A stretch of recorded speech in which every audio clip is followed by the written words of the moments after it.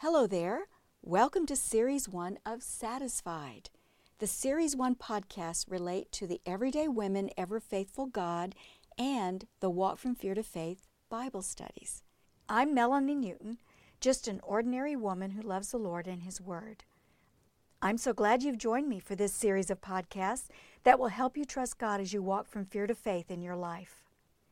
Esther had to trust God with her fear while taking the next step. In this podcast, we'll look at the two aspects of trusting God with whatever He has placed in your heart to do. Ready? Let's start with this question. Has God placed something in your heart for you to do? It could be correcting sinful behavior in your own life.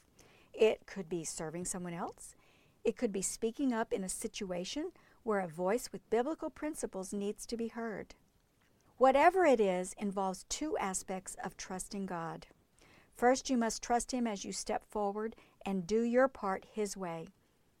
And the other one is you must trust Him to do His part in the areas over which you have no control.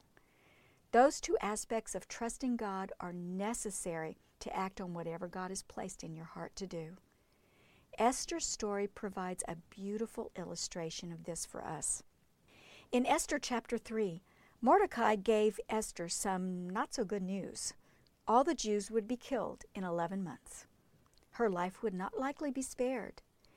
Then he challenged her with the message that she was in the God-chosen place to do something about the peril facing herself, her family, and her people. God placed this on her heart.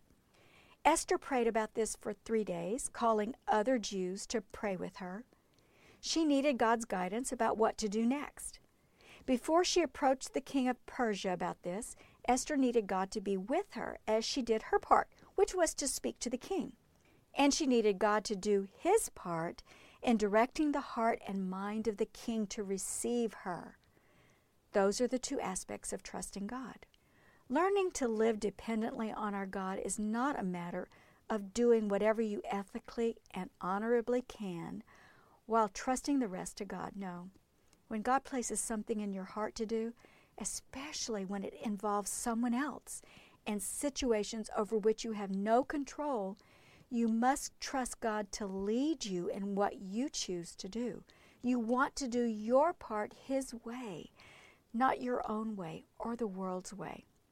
After that time of prayer, Esther knew the time had come to act. Trusting God, she did her part by approaching the king the right way, making sure he could see her and waiting for his response. She didn't force herself into the king's presence, demanding his attention. No, she did her part the way God would want her to show respect for her husband, the king. God took care of His part by directing the king's heart and mind to be favorable to Esther's presence and her request. He invited her into the chamber and asked what she wanted from him. Esther's part was to invite the king and Haman to the banquet. God worked through the king to grant Esther's request and accept her invitation. Those are the two aspects of trusting God. But completely trusting God and doing things God's way doesn't stop the opposition. Esther's invitation included Haman, the enemy, the one who initiated the attack on the Jews. That didn't discourage Esther from doing what God had placed in her heart to do. She knew she would be in the presence of someone who hated her people and would have hated her if he knew she was Jewish. In fact, his pleading with her during that second banquet in such a familiar manner threatened her position with her husband, the king. God didn't make it easy for Esther to do what He called her to do. Yet she did her part God's way while trusting that God would do His part in making the king's heart respond favorably to her request to save her people. Learning to live dependently on our God does not guarantee that He will stop the opposition against you. Yes, He places that desire in your heart. He wants you to be obedient in carrying it out, but He doesn't necessarily make it easy. Why is that? After all, you could get the task or the service done more quickly without the delays and the derision. Why doesn't God stop the opposition? Paul learned the answer to this question and wrote about it in 2 Corinthians chapter 1, verse 9. But this happened that we might not rely on ourselves, but on God, who raises the dead. This happened, suffering, hardship, opposition, whatever it is. So we will learn to rely on God more than on ourselves. Not to sit back and do nothing while waiting for God to do everything, although sometimes we need to pray and wait for the right moment to act, as Esther did. That is still trusting Him while we are doing our part, waiting and praying, asking for guidance, knowing that He is working on His part, whatever that situation requires. Those are the two aspects of trusting God.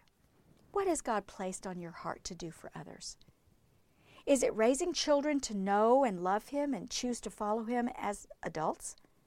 Trust Him to lead you to follow godly, child-rearing principles and actions while trusting Him to work in the hearts of your children. Is it managing people or a project at work? Trust God to lead you to act with honesty and integrity among your fellow employees and managers, while trusting God to work in the hearts of those around you. Is it serving in a local ministry with teens or special needs or homeless people? Whatever it is, trust God to lead you to speak and act with compassion while trusting Him to work to meet the needs of those you're serving. God did not make it easy for Esther to stand up for her people. Likewise, you may find yourself in situations that seem beyond your ability to handle or control. Perhaps you have an enemy, or your husband or closest friend may have one.